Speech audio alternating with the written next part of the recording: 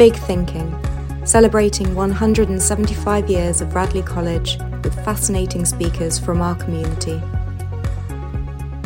Good evening and welcome to our latest Big Thinking talk, one of a series of TED-style talks developed to get us considering what our future world might look like. These talks are designed to reveal the breadth of thinking that sits within the Radley community and feature perspectives from Dons, Old Radleians, Radley parents and Radley boys. The aim is to inspire and to challenge and to encourage us all to reflect on our future world. Our speakers have been asked to share their most authentic thoughts on whatever they feel most strongly about, so prepare for the unexpected. And now, stepping up to our virtual podium, I would like to introduce Professor Tom Shakespeare, who is a social scientist and bioethicist, an academic who writes, talks and researches mainly about disability. Tom broadcasts regularly on BBC Radio 4 and has been elected a Fellow of the British Academy. He will discuss the rise of remote working and the benefits and limitations that it has brought for him and wider society. After his talk, he will be questioned by 6'2" Senior Academic Prefect Russell Kwok, who will put him through his paces. And he will also direct any questions from the chat function to Tom on your behalf. So without further ado, I'm going to hand over to Tom. Thank you, Tom. Thank you very much, Caroline. And it's really great to be able to talk with you. I've got a bit of a lisp today because I had a tooth pulled out. So please forgive me. I'm a little bit less coherent than I normally am. Welcome to my world. This is where I work. This is my desk. And to my left are my books. And behind me, more books piled up. Because for COVID, of course, I've been working at home, as have many people, from educators to researchers, anybody really in the knowledge economy. And during COVID, I did a whole project about disabled people's experience of COVID. And guess what? I did all the interviews online through Zoom and things like that. Some were telephone or email, but most were online encounters just like this one. And with my team of researchers, we interviewed, I think, about 70 people and 20 people from organizations twice. So we did something like 150 interviews in a year. Now, I don't know if anybody has any interest in a career in academia, but to do 150 interviews in a year would be really hard, and especially because you would have to travel. And so I might spend a whole day coming to interview you. But if I'm doing it online, quite obviously, I could do several a day. I don't have to travel anywhere. I have more energy to do the interview. And also, you can do an interview whenever you like, 8 o'clock in the morning, 10 o'clock at night. We can arrange it because it's so easy. And it transformed my experience of doing research. Previously, I'd been to where people lived, or my team had, and sometimes, in the midst of nowhere. Now, as long as they were online, had a smartphone or internet connection, I could talk to them via Zoom. And at the moment, finished that project about dementia, about disability and COVID-19. And I'm doing an evaluation at the moment with a friend of a project called Dementia Voices. And this is a whole network of groups and individuals with dementia. They're early onset and usually dementia. And how do I talk to them? I talk to them on Zoom. And it's so easy. I just set up an interview today with a lady who lives in Northern Ireland. And just think, I live in London. To go to Northern Ireland, I'm either flying, which is a terrible impact on the environment, or I'm going by train and change at Holyhead to a boat and all the rest of it. It's complicated. Not wrong, but complicated. And it would certainly take a couple of days. So all of those interviews are done on Zoom. And so it's transformed my life. And I imagine in future, all my interviews will be on Zoom. Why would I go? And this is a question we're asking tonight. Why would you be face-to-face? Would it improve things? And of course, I'm an academic, and it's different being an academic. It's not like everything else. I can give my lectures like this. I can do my interviews like this. I can be more intimate or more didactic. I don't really need to see your feet to know that you're there, and I hope you're there. So what about other people? They're not all academics. Well, a lot of people work in the knowledge economy. A lot of people now, because of COVID, work from home, and they might go into the office. They might go into the office maybe 1 or 2 days a week. My employer, London School of Hygiene and Tropical Medicine, wants us to come into the office twice a week. So I came in yesterday and the day before I went to work. It's quite tiring. Much nicer to wear my tracky bottoms and stay at home all day. But academics, civil servants, a lot of civil servants I work with at Foreign Commonwealth Development Office, I mean, they're all, I couldn't believe how informal they were because all the meetings were on Teams or whatever it might be. What about other white-collar workers? What about people across the private sector, public sector, voluntary sector? Many people work at home and go into the office 1 or 2 days a week at most. My partner is a CEO of a voluntary group, and they work all over England working with young people about mental health.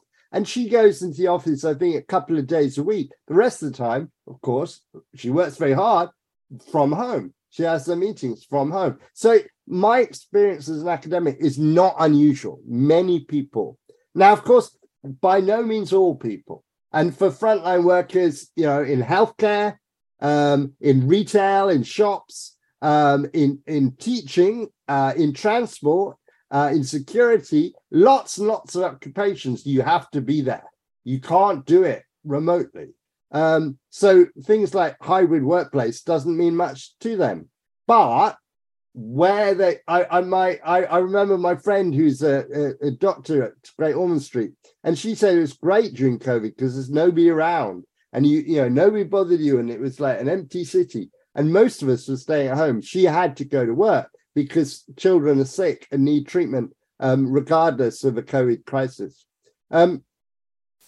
McKinsey, the management consultancy, say, and I'm quoting them now, flexibility is the new amenity employees want, especially those in diverse groups, and they will embrace it if you offer it.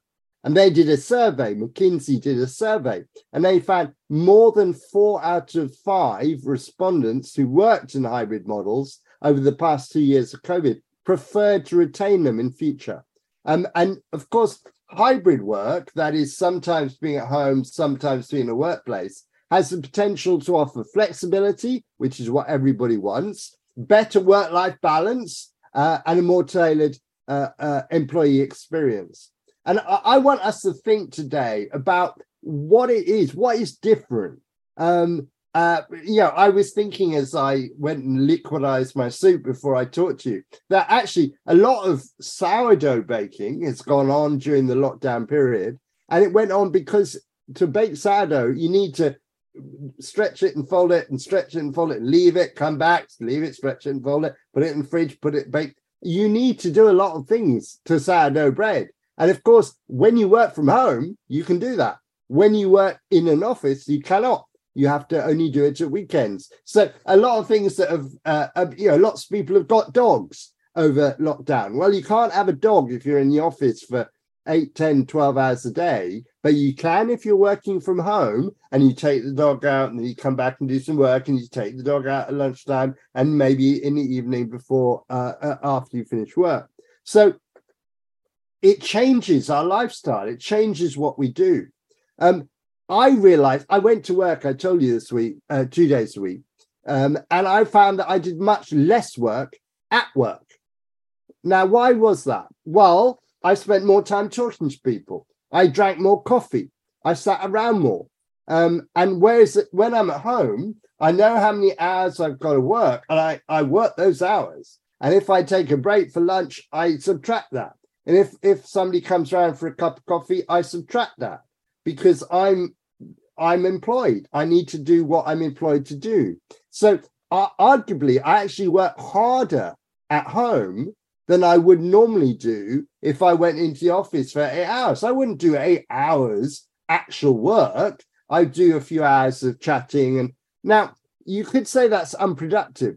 Actually, that chatting is very useful, because it's chatting to different people, as you know, where you maybe have many people coming together to brainstorm, to come up with new ideas. Or maybe it's just one person at the coffee kettle or the water cooler who goes, actually, why don't we do it like this? And so you do come up, I think, with more ideas if certainly in this sort of workplace, if you meet together. So I think that's useful. Many of my colleagues, many of my people who work with me and for me are young people. I mean, I'm 56 or whatever age it is. I'm old.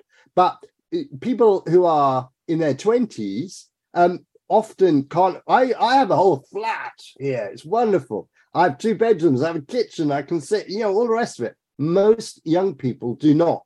They might share a house. So it might be 4 or 5 people, with a bedroom each in their house, or they might live in a bedsit. But either way, they don't have the space I have. And therefore, coming to work for them is really important. They don't want to work in their bedroom, and they much prefer coming to work, doing the work, and going back home. So I do think it depends on your living situation. And also, as we know, small children are noisy. So you might want to leave them and go to the office so that you can get some work done. I don't have small children. My children are grown up, so it's not a problem. And it does affect these different age groups and those different needs differently. So that's that. I think that's very interesting. And the reason that I wanted to talk about this is not because I'm a great expert in it, but because I want you to think what you want. How do you work best? Do you work best when you're with somebody else and bouncing ideas off? Or maybe just, doing your prep quietly, getting on with your work, but other people are around working and that makes you better. And maybe maybe you're lazy and you're terrible at timekeeping. And you prevaricate all the time or procrastinate all the time. So you have to think what you're like.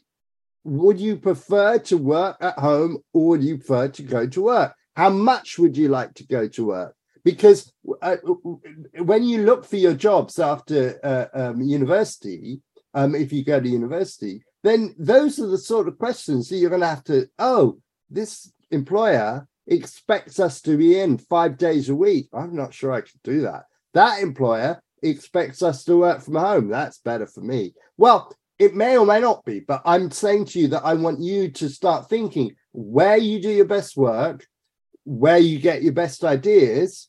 Could you imagine, what's the problem of spending all your time at home? What's the problem of spending all your time in the office?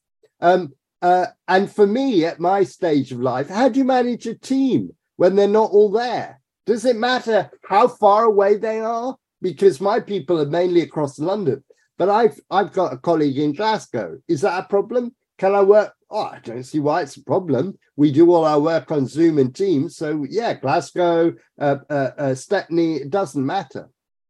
What's quite interesting is that my work is in disability and development. So I have a lot of colleagues in Malawi and Zimbabwe and Sierra Leone and Nigeria and Bangladesh and all the rest of it. And in the old days, I'd have gone there. I'd have flown there and I'd have not overseen them, but I'd discussed with them and what we're going to do. And then they'd have probably done it, but they'd have had me putting my input in. But during COVID, of course, we couldn't do that. And for years, we could not travel. And so we are forced to trust people. And we're forced to say, all right, this is what we think you might want to do. What do you want to do? Yeah, we're forced to have different sort of partnerships. And in fact, I was saying to Caroline Monaghan that actually I'd just been to Zimbabwe and to Malawi a few months ago in September. And I actually met my colleagues there for the first time because I've been working with them for 3 years, but we never met. So it's lovely. There's a lot of singing and a lot of the value of meeting people. But actually, I think it'd been quite useful to have to let them get on with it, have to trust them, have a different sort of relationship. Finally, I want to say something about, I'm sorry, you probably don't think of people like me and older people, but this lockdown, this working from home does have implications. Economic activity in adults has risen sharply since 2020. So something like in the population, 3.6 million people aged between 50 and 64. That's 27.6% are economically inactive. And that's a rise of nearly 2.5% since beginning of COVID. So a lot of people are sort of reassessing how much they want to work, whether they want to retire, whether they want really to take this opportunity to do something different. There's a piece in the paper about a guy, and he'd been a university lecturer, and he thought, no, I want to do Outward Bound. I want to do Duke of Edinburgh. And so he now leads young people in expeditions up mountains and so forth to get their Duke of Edinburgh badges. He doesn't sit in a classroom teaching people anymore. And he thought at the age of 50 something, now's my chance. I'm going to change it. And I think that is quite interesting that a lot of people aged between 50 and 64 are either, well, they might have retired, they might have changed their occupation, they might have downsized, and they might have a long COVID. Of course, they might not be well. They might have been very stressed, and that's why they don't want to work. A lot of people want to retire, but the second biggest reason that they give for not working is, I don't want to work anymore. So, you know, for lots of people over 50, that's very relevant. And so that kind of raises the question of pensions. I know you don't think about pensions, but do we have a situation where you basically either you're on the sick, your pension off, or you work? Or can we have a situation where we have flexibility and where you can do a bit of work, you work a day or two a week because you're capable of that, you want to do that, you want to stay in touch, but you don't want to you don't or you can't work 5 days a week. So I think there is a lot of potential. There's a lot of possibilities for working differently, for coming and going, for leaving the workforce early, if you want. And I think that Radleians, this is your life. This is what you're going to do or are doing at the moment. I left Radleian in 1983. And I think at that time, you know, we had very traditional ideas about what the workplace of the future would be like. You know, it was basically our mums and dads had worked in it and they told us what it was like. And sure enough, we joined it. But now I think the workplace of the future will be very different. There are lots of other changes that I'm not qualified to discuss. Things like AI. AI in white collar industries is really developing. And so that will change the work you do and how you do it and who you do it with. But I think also COVID and long COVID, but also working from home, lockdown has really changed things. So I'm very interested to know. I'm not billing myself as an expert, but I am very interested to know what you want and how you're going to get it, if you like, what you think about the changed world you're in. So I'm going to stop there, Russell. Over to you, and let's take it from here. Thank you very much, Tom, for such a wonderful talk. It's been particularly interesting to hear how long-standing and outstanding the effects of remote working are. So we've got 20 minutes or so for some of your questions, which you can put into the chat. While you do so, I might start by asking the first question. So a year ago, there was some controversy generated from a few Goldman Sachs analysts who complained that online work was too stressful and they were working in excess of 100 hours a week. Given the immediate availability of the internet and working from home, how do you think remote work will affect the mental health of people in the future? And how can people draw a line between their personal lives and protect against burnout and stress? Yeah, I think that's a really cool question, Russell. Thanks for asking that. My experience, and I'm sorry to talk about my experience, but I'm an academic. I'm an expert in what I talk about. And, that's why I'm here talking. I'm not talking about disability, but I could be. But what happened in lockdown is suddenly people are asking from all over the world. People are asking from Australia. People were asking from New York University. People were asking from Kenya.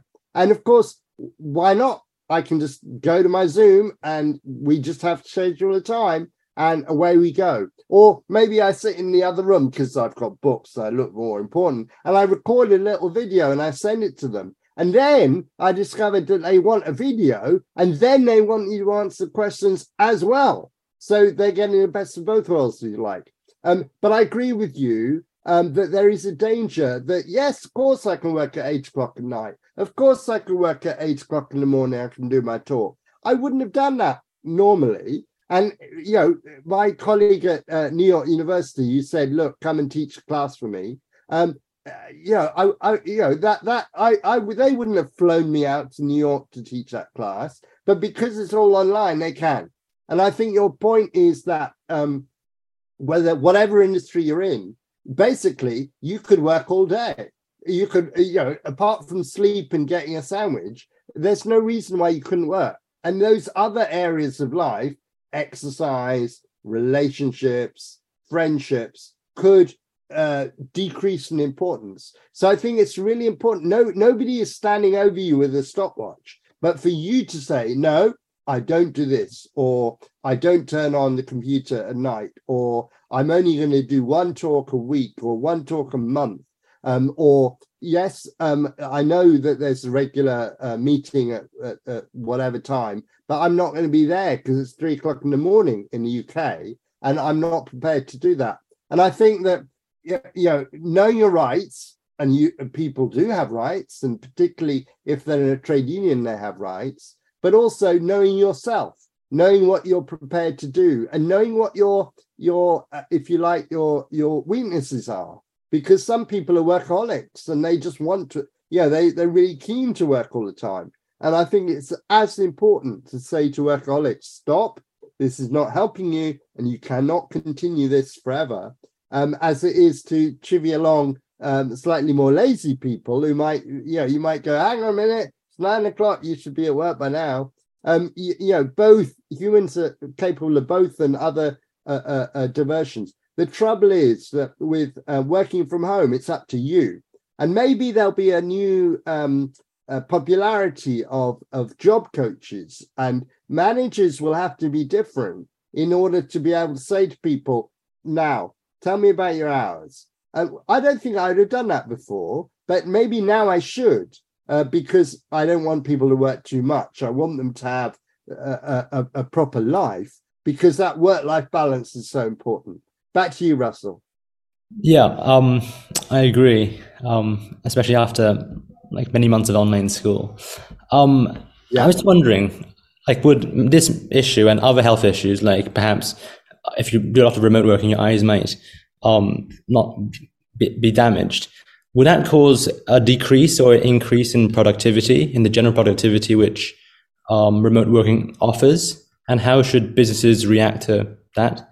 I think a lot, there's some questions in the chat as well. A lot of businesses thought, back to work, back to the office, we want you back to the office. But, I think that it's very difficult to recruit these days. At the moment, there's a very tight labour market. And I think that that means that a worker can be a bit picky. And they might say, no, I don't want to work for you because you insist on me being here 5 days a week. Or they might say, I live in London, the workplace is in Sheffield, and I'm not, I will work from home 3 days a week, and I'll come into the office 2 days a week or whatever. And I think at the moment, workers can bargain for what they want because of the tightness of the labour market. Now, the labour market goes through swings and roundabouts. It won't always be tight. And there will come a time when employers will be able to say, no, you've got to be here. But it's not now. And the question is, somebody said in the chat, is this can you on the beach, can you demonstrate that he could not control the waves, even though he was high and mighty? They would have their inevitable toing and froing. And maybe workers are like the waves, that they will do what they will do. And this, in a way, it makes a dilution of the control. My workplace say, come in twice a week, come in 2 days a week. They can't control that. They're not going to sack me if I don't go in 2 days this week, as long as I do my work, as long as nobody complains about my output.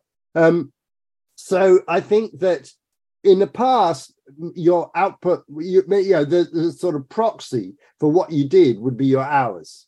So you're always there from 9 to 5, or maybe from 9 till 9, because that presenteeist culture in certain industries. But now it will be actually, did you achieve, have you set your goals and achieved your goals, or maybe a bit more than your goals? You're a good worker.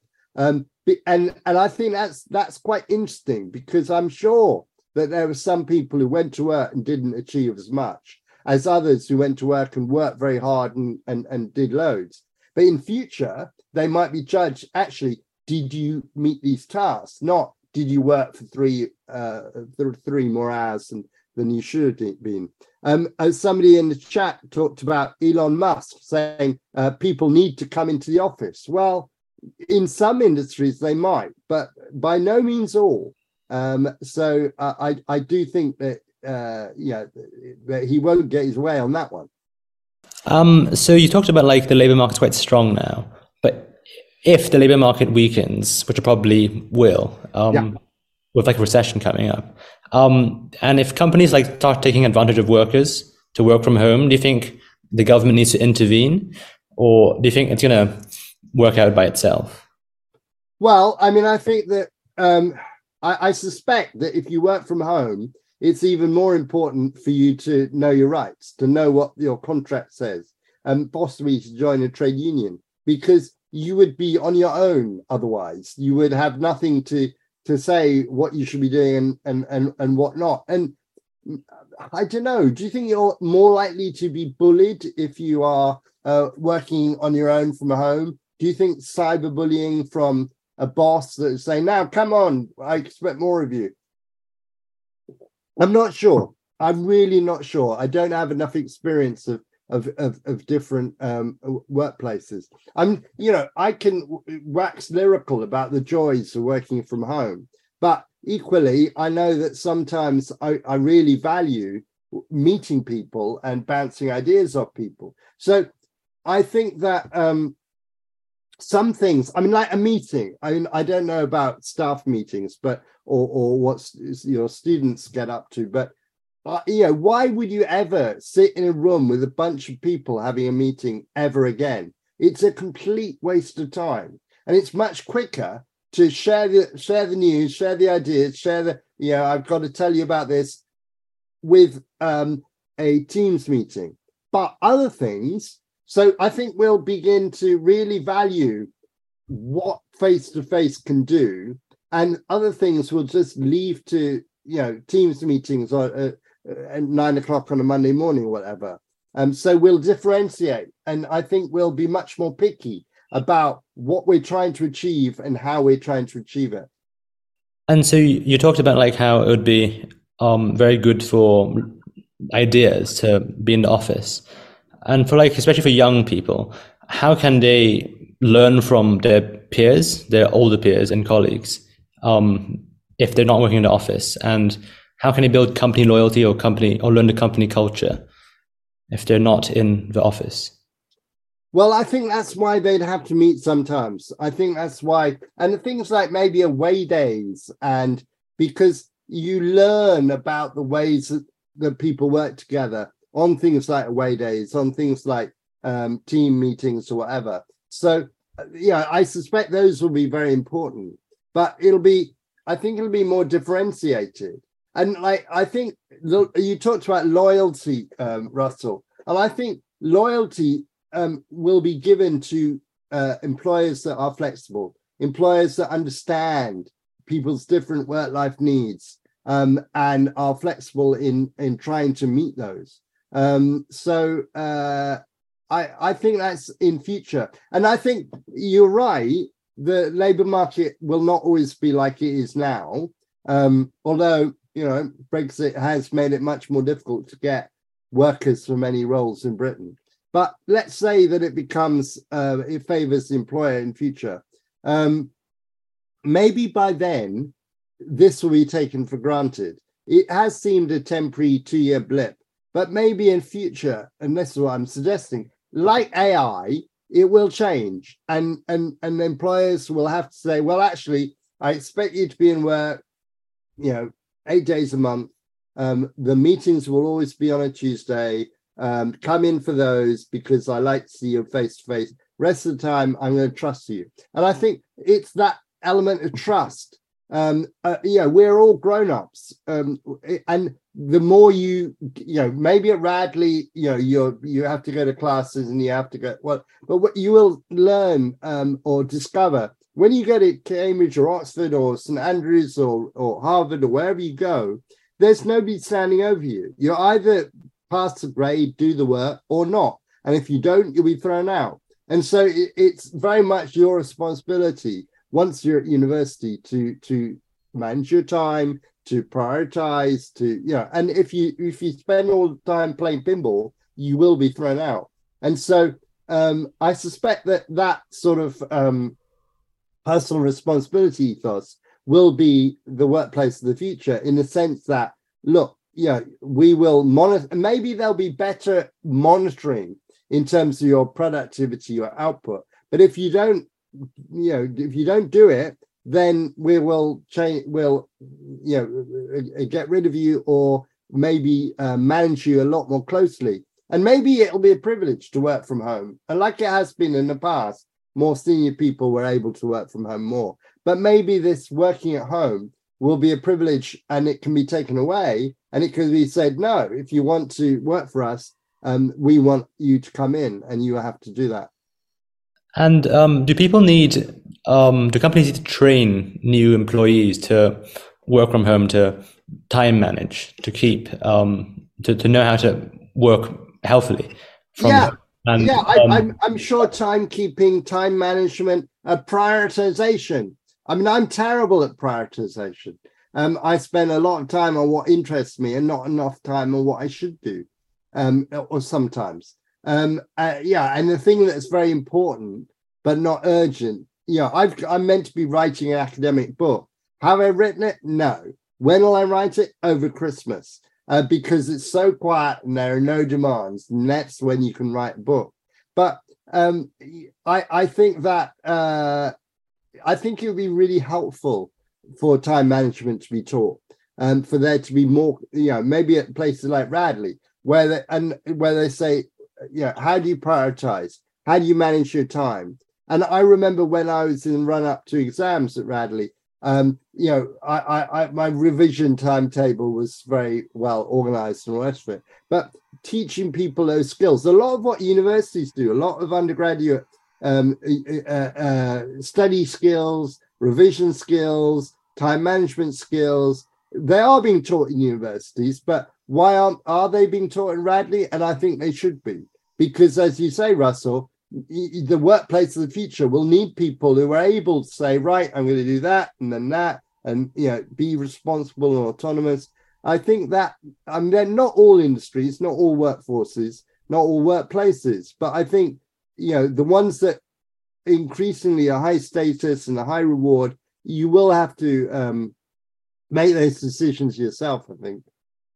And do you think universities will need to change the skills which their graduates would need to have for a hybrid work environment? Yeah, no, I think they will. I think they will. I think that teaching online is really difficult because because teaching demands interaction, doesn't it? And you can just, I can just be online, but put a little bit of film. A friend of mine was saying about a student, and he realized that his brother had walked past in exactly the same way 3 times in a row. And at that point, he realized that he wasn't looking at the student at all. He was looking at a video that the student had taken and had put up to, I don't know what they were doing, to shield what they were doing.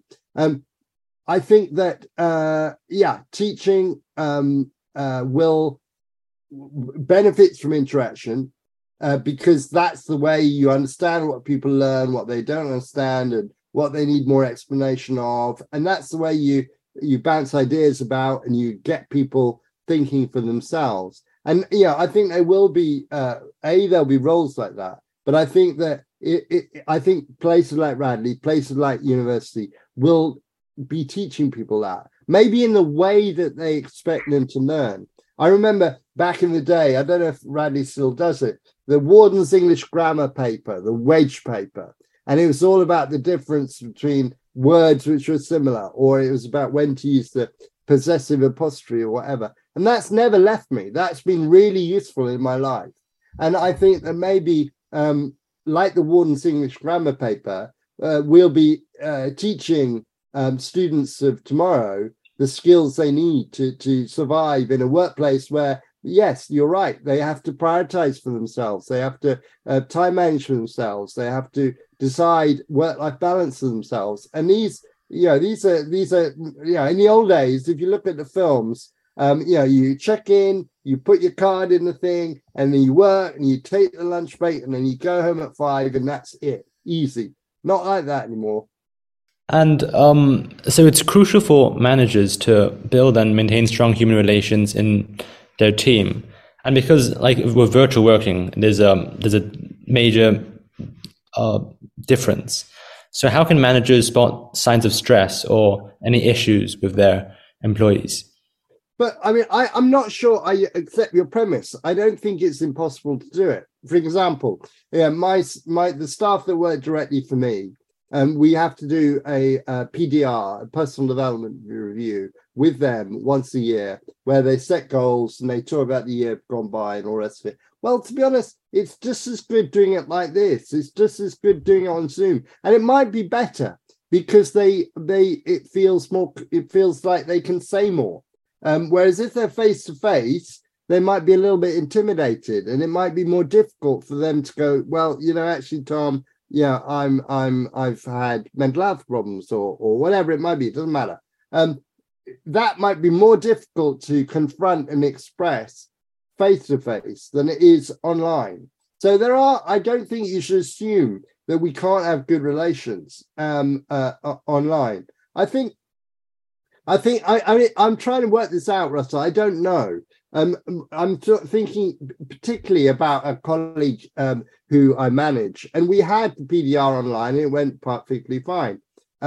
And then yesterday we met, and she came into my office and shut the door and sat down and chatted.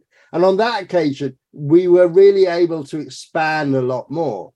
But the rapport had been developed online. And then when we met, it was like we were friends and colleagues, and we could talk about more things. But I think there's nothing wrong with being online for building rapport, I think. As long as you prioritize it, as long as you make time for it. And a question to do with education. So we've seen recent reports of stunted learning in young children because they had to learn virtually during the pandemic. So how as a society can we support these children as they find themselves having to round the curve, so to speak? Yeah, I think we've got a whole generation of young people who have not been in school for 2 years. And that's really difficult if it's your prom, but it's even worse if you have to learn to interact with people. And it might be that you're used to mum and dad and maybe a brother or sister, but suddenly you're in a class of 20 or 30 kids, and that's overwhelming. And I think that's quite interesting. And it's I remember, maybe you all remember, after lockdown, when you went out, I remember being at Euston Station and thinking, oh my goodness, who are all these people? It's so busy. And it's because that was my first outing. It was in fact to Salford to record University Challenge. But it was my first outing from home for 2 years or something. And so it was really shocking. And what I'm trying to say is that if you only work at home or as a child or as an adult, then the way that the world works, the noisiness, the busyness, the classrooms, the trains are going to be a shock to you. So I think we do need to do both. I'm not somebody who's saying, okay, retreat from the world, just be monastic, just live in your home with your family and never go out. I don't think that's good. But I think that we will work at home more.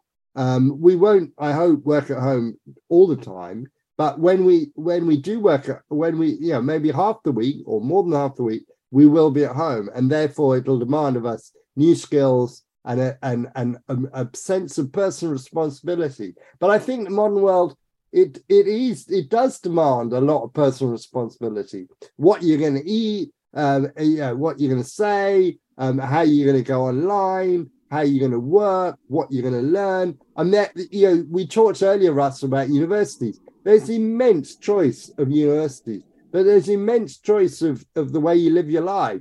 And I think that's newer, or there's more of it than there was in the past. And have you had any experience with the 4-day work week and whether it actually works? Because it's quite a big thing now. Yeah.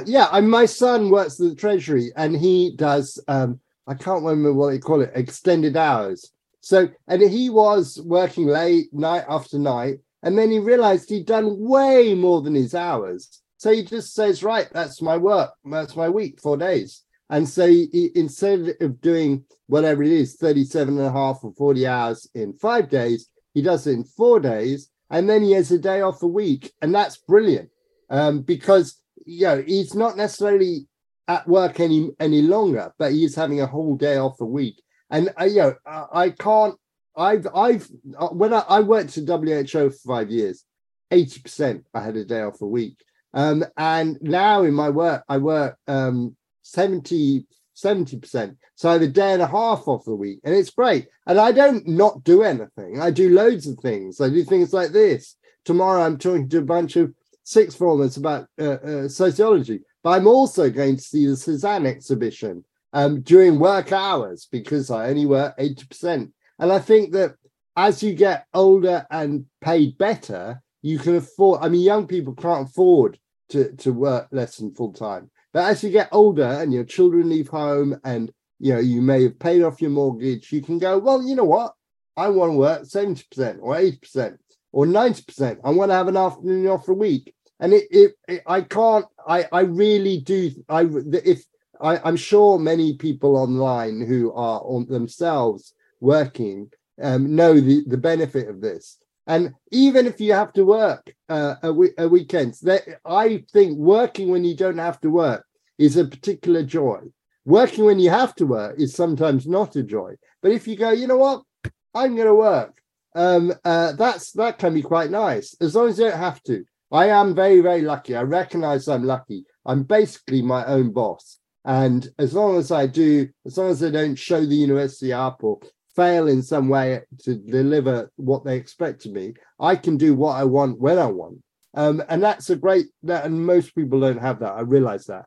But it is, I think, 4-day week with 5-day salary. Yeah. But 4 long hours, 4 long days. But why not? I think we're getting, as I said at the start, we're getting away from the idea that you're there at 9 and you leave at 5 or 6, and that's your work. And we're much more flexible. Maybe you do your best work in the morning. I've got a friend who's a political philosopher, and he says, look, I do all my best work before 11 o'clock in the morning. And the rest of the day, it's kind of meetings and things I have to do. But the intellectual work, the brain work, happens between the hours of maybe 7 and 11. And after that, forget it. And that's quite interesting. And I think a lot of people, maybe it's not mornings for you. Maybe it's night. Maybe you really do your best work between 2 in the morning and 6 in the morning. I don't know. Some people do. I know they do. And therefore, the idea that they have to squeeze their working life into 9 to 5 doesn't fit for them. And so I think that diversity, it's no longer one size fits all.